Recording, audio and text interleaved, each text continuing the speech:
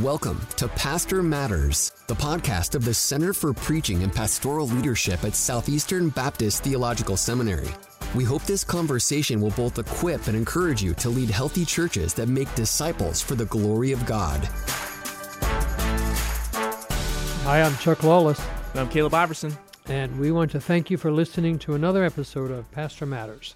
Dr. Lawless, I got a question for you this morning. Okay. What is something specific you did, or what is something that you changed early in your ministry to help you improve as a preacher? Great question. Here's what comes to mind, Caleb. First of all, there are so many things that needed to be changed. We would have multiple podcasts here to talk about those things. The one thing that comes to mind, though, is something I wish I had changed much earlier than I did. The preaching I heard growing up was biblical in the sense that it was based on the Scriptures. It wasn't strong expository preaching, so I didn't know that model of just exposing the text and applying the text. I think that's, without question, that's the biggest shift I made in my ministry over the years, is to make sure that I'm just opening the text for folks. I really wish I had learned that much earlier than I did in my pastoral ministry. Yeah, that's really helpful. Well, listeners, we want to talk about preaching today. Specifically, we want to talk about practical applications to grow as a preacher in 2024. And we also just want to encourage you to sign up for our Christ-Centered Exposition Workshop on April 11th. This workshop is designed to help you grow and improve as a preacher. We're going to be going through the Gospel of John. The tickets for the conference are $25. In a one-day conference, you get to hear from Dr. Matt Carter, Dr. Scott Pace, Dr. Chuck Quarles. And this workshop will equip you to preach through the Gospel of John in your churches, and it'll help you consider ways that you can grow and improve as a preacher and meet other preachers in the area as well. And you get lunch and some resources. Lunch and free resources are also included in the ticket, so you really can't beat it. It's good stuff. Good stuff. Well, let's talk about this, Caleb. We want to, on this podcast, particularly this year, make sure we are regularly talking about preaching. How do we strengthen our preaching? And so I just want to list some things, and there are several. We'll walk through them pretty rapidly, but I hope they're helpful for our listeners. So here's number one. Here's a way to strengthen or to improve your preaching over the next year. Number one is this: decide that you actually want to grow and improve. Decide that you so want to do that you commit to do it. See, it's easy for all of us to talk about. We could sit in this room, and the three of us, Zach here is our producer, you here as my co-host, all of us having preached in different ways at different levels in our ministry careers. We can all talk about we want to improve, but unless we want to enough that we do something about it, we're just talking. And so I would want every preacher to decide, no matter how long we've done this, we want to continue to grow and improve. Here's number two. Not a surprise at all. Those of our listeners who know us, we want to make sure we're grounding everything in prayer. And so I want us to pray about growing and improving and get others to pray, listeners, for you and with you. We need the Lord's help to grow as a preacher. Whether we're young preachers like you two guys or an older veteran like I am, we need the Lord to just keep showing us where we need to improve, making us humble enough to listen to others. And if others are praying for us and with us, that builds accountability in the process. If they're praying for us, they're going to want to know, what are we doing? And so we're getting God's help through prayer, and we're getting accountability with brothers and sisters who are helping us. Mm-hmm. Yeah, my mind really thinks of Acts 6 when you talk about this idea of praying more. It always sticks out to me that the apostles, there's that situation going on in the church, so they, appoint these first deacons to address that. But then they says, we will devote ourselves to prayer and to the ministry of the word. And it just always sticks out to me that prayer comes first in that. And so maybe Dr. Lawless, for you, how have you seen prayer specifically transform you as a preacher, enhance your preaching? Yeah, again, I wish I had learned this very early, Caleb, because I'll be quite frank with you. I started preaching full-time as a pastor when I was 20 years old. Our church in southwestern Ohio was a fast-growing church. We actually got an award from our state convention for reaching a significant number of people. And when you're 20 years old, a rookie preacher, and you're getting awards, you think you're something. And when you think you're something, it's real easy to do all of this without praying. I think what's happened over the years is the Lord has and continues really to teach me, sometimes in hard ways, how much I need Him.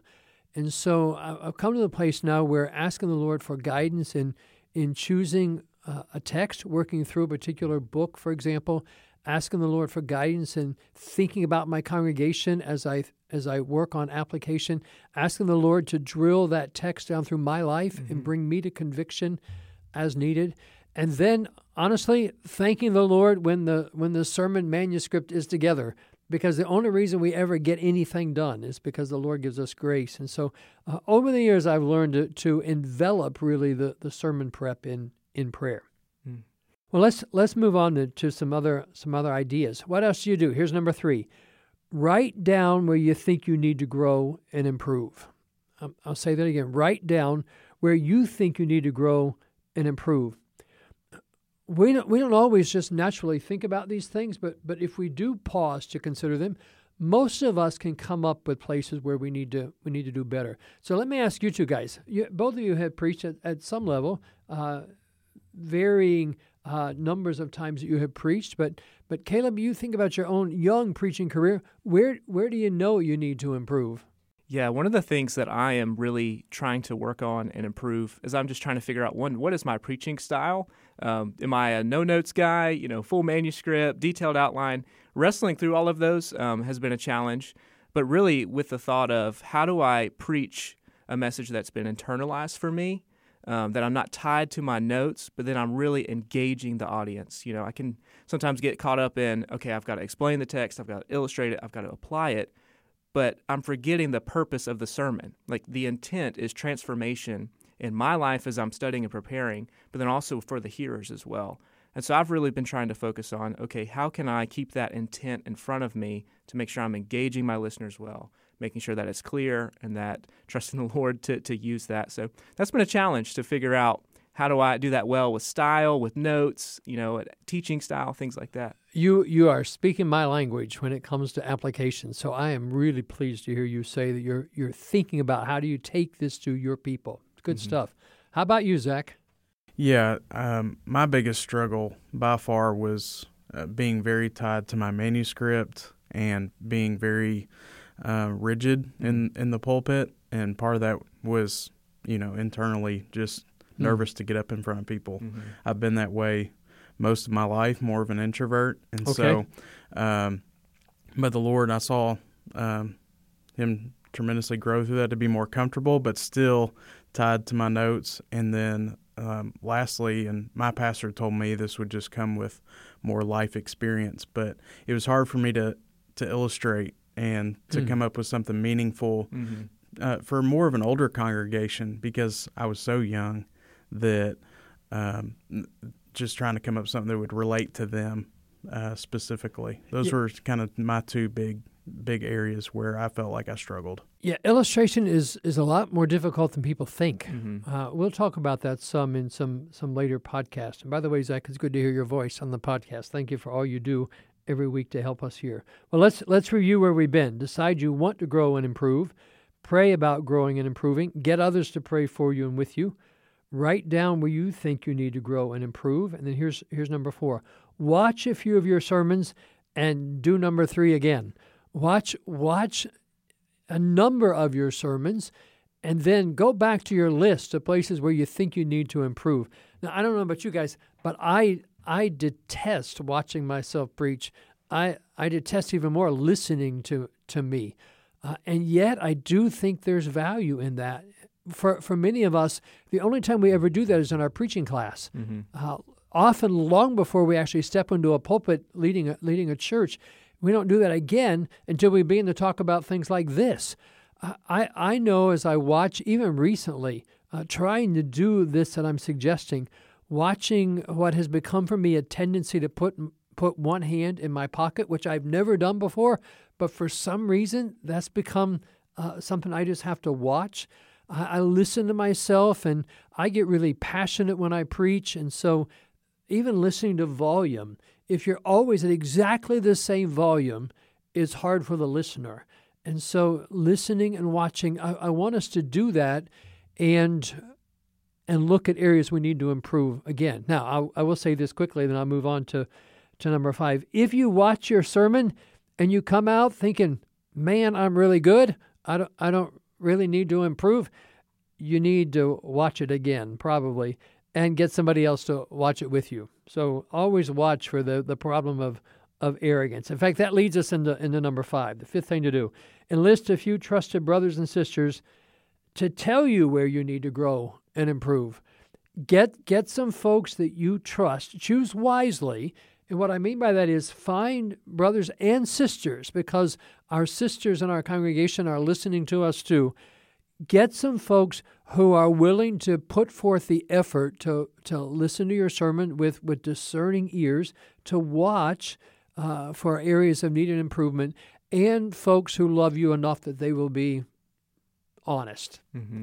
So often I've seen laypersons be willing to do this, and their response is this: Pastor, that was really good. I really like that. And it's tough.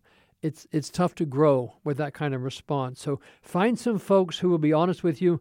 Fight against bowing up when non-preachers tell you what you need to do to preach better. You might even meet with them as a group. Now, that can feel overwhelming if you've got 5 folks and they're all piling on all the things they see that you need to improve. But you might find that corporately they come up with some things, 1 or 2 or 3 things that you really need to work on. So watch your own sermons. Let some other folks watch it and see what that combined effort will show you where you need to improve. Thoughts about that, Caleb? Yeah, I think that's spot on. Pastor, I was just thinking, if you are struggling with prayer, do a couple of these steps. Watch your sermon, have others evaluate your sermon, and you'll be like, man, I really need to pray more because I need the Lord's help to do this well.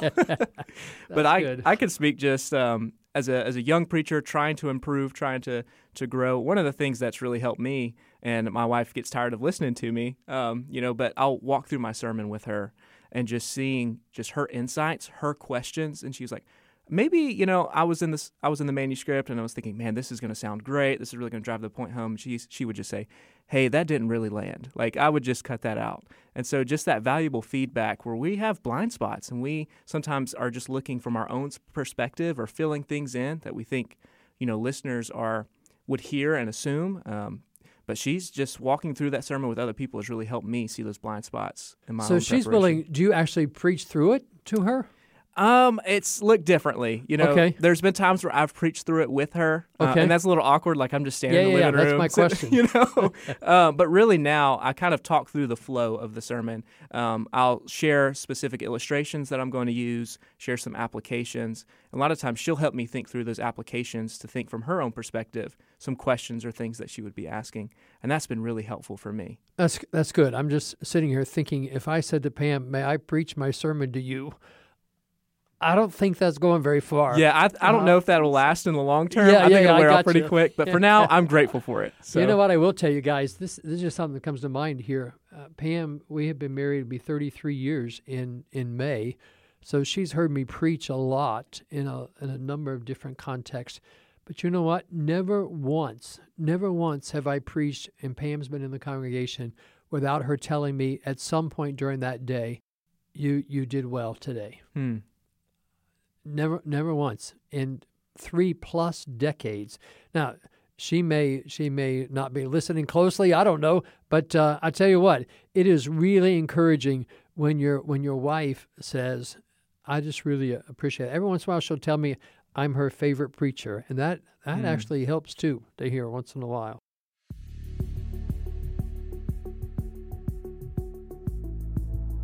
Southeastern exists to help people like you serve the church and fulfill the Great Commission in all of life. Are you interested in learning more about what Southeastern has to offer? Join us for Preview Day, where you will meet professors and current students, tour our beautiful campus, and experience what it could look like for you to prepare for ministry in our Great Commission community. To learn more and register, check out sebts.edu/visit.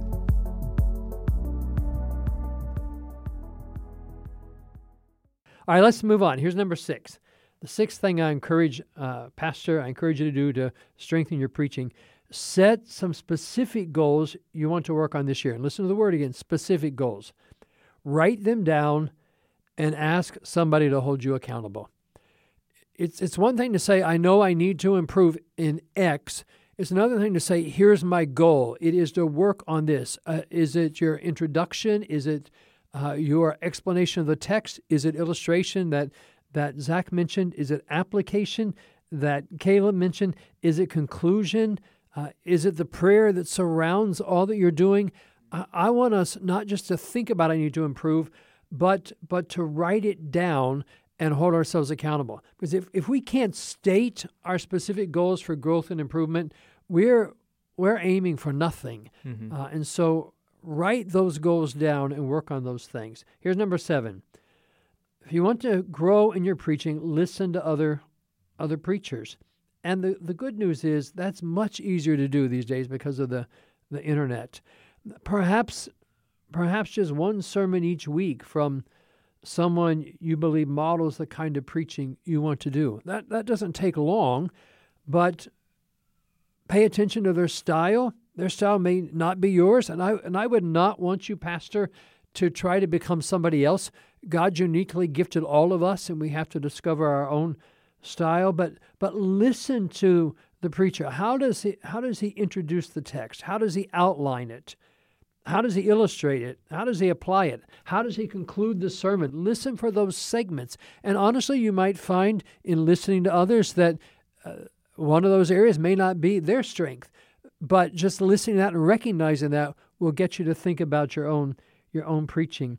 You might even, if time allows, listen to a couple of different sermons, different preachers preaching the same text to see what do they do with it.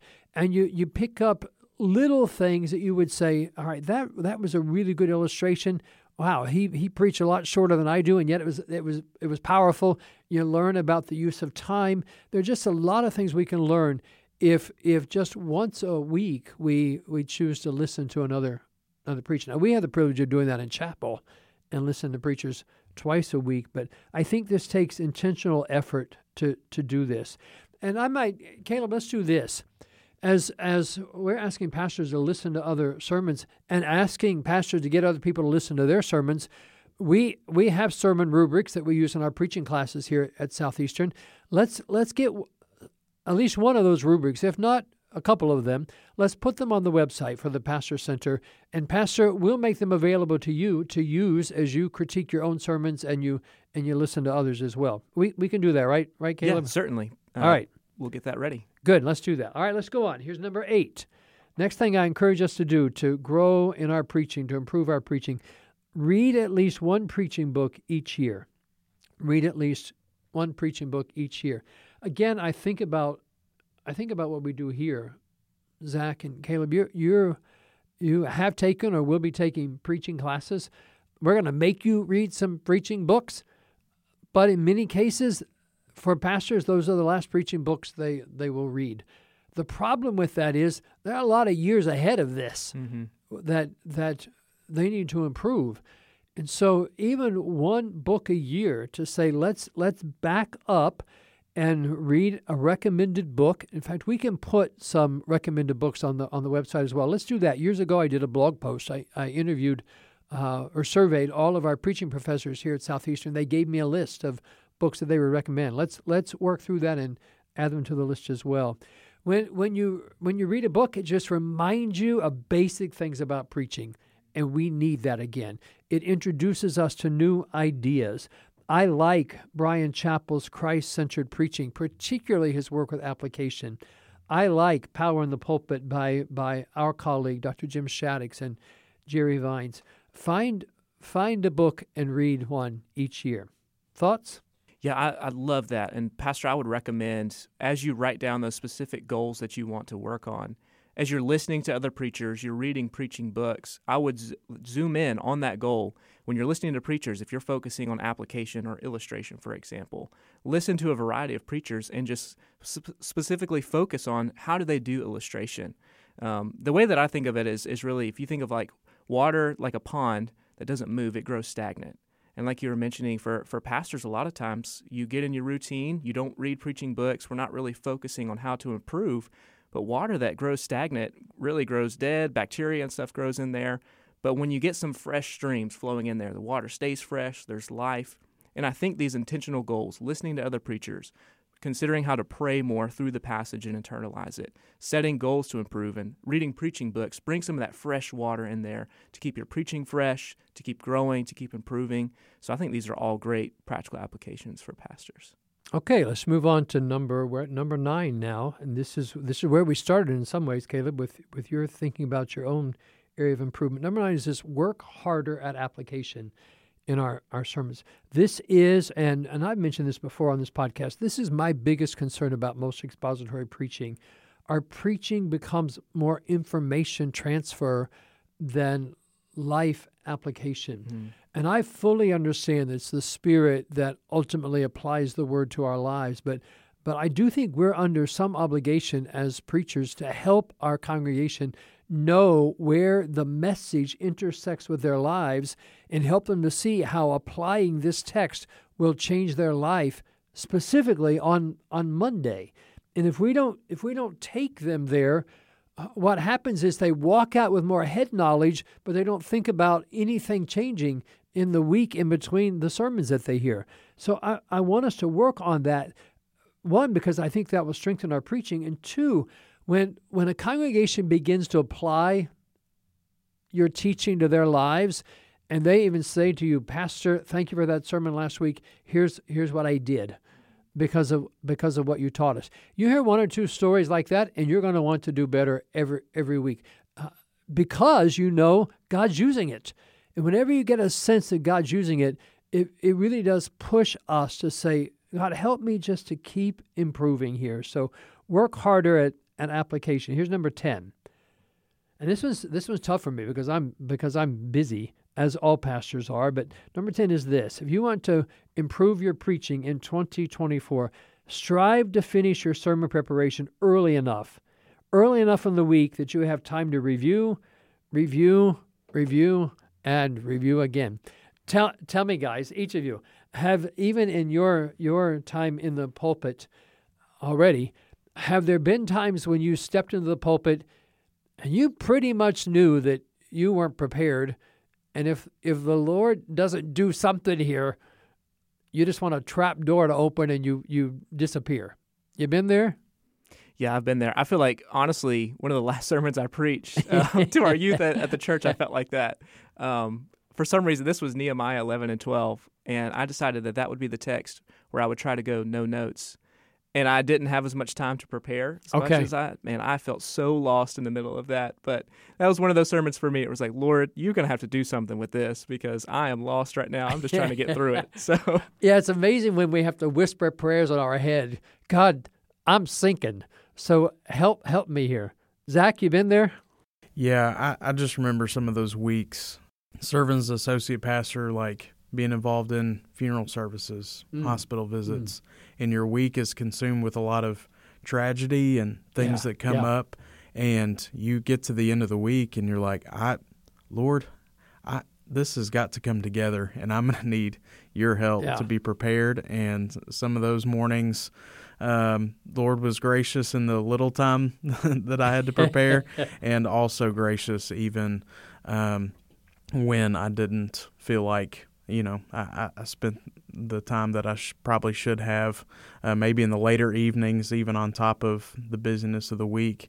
But yeah, definitely been there. And I was always thankful when I put in the hard work, like Monday, Tuesday, so that when things came up at the end of the week, that I could review. And as I'm going about ministry, just like I'm thinking about the sermon because I've already been preparing, and you're not as under the gun, I guess, as you come to the end of the week. And your point is very well made.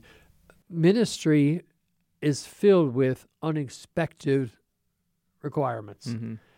Nobody goes in the hospital. Nobody passes away. Nobody has a counseling crisis according to our schedule.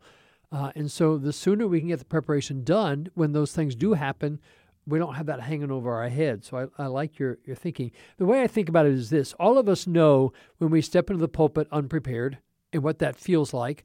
We also know what it feels like. I've been with the Lord with this. I've worked through this text. I know it well. I've studied it. I've reviewed it.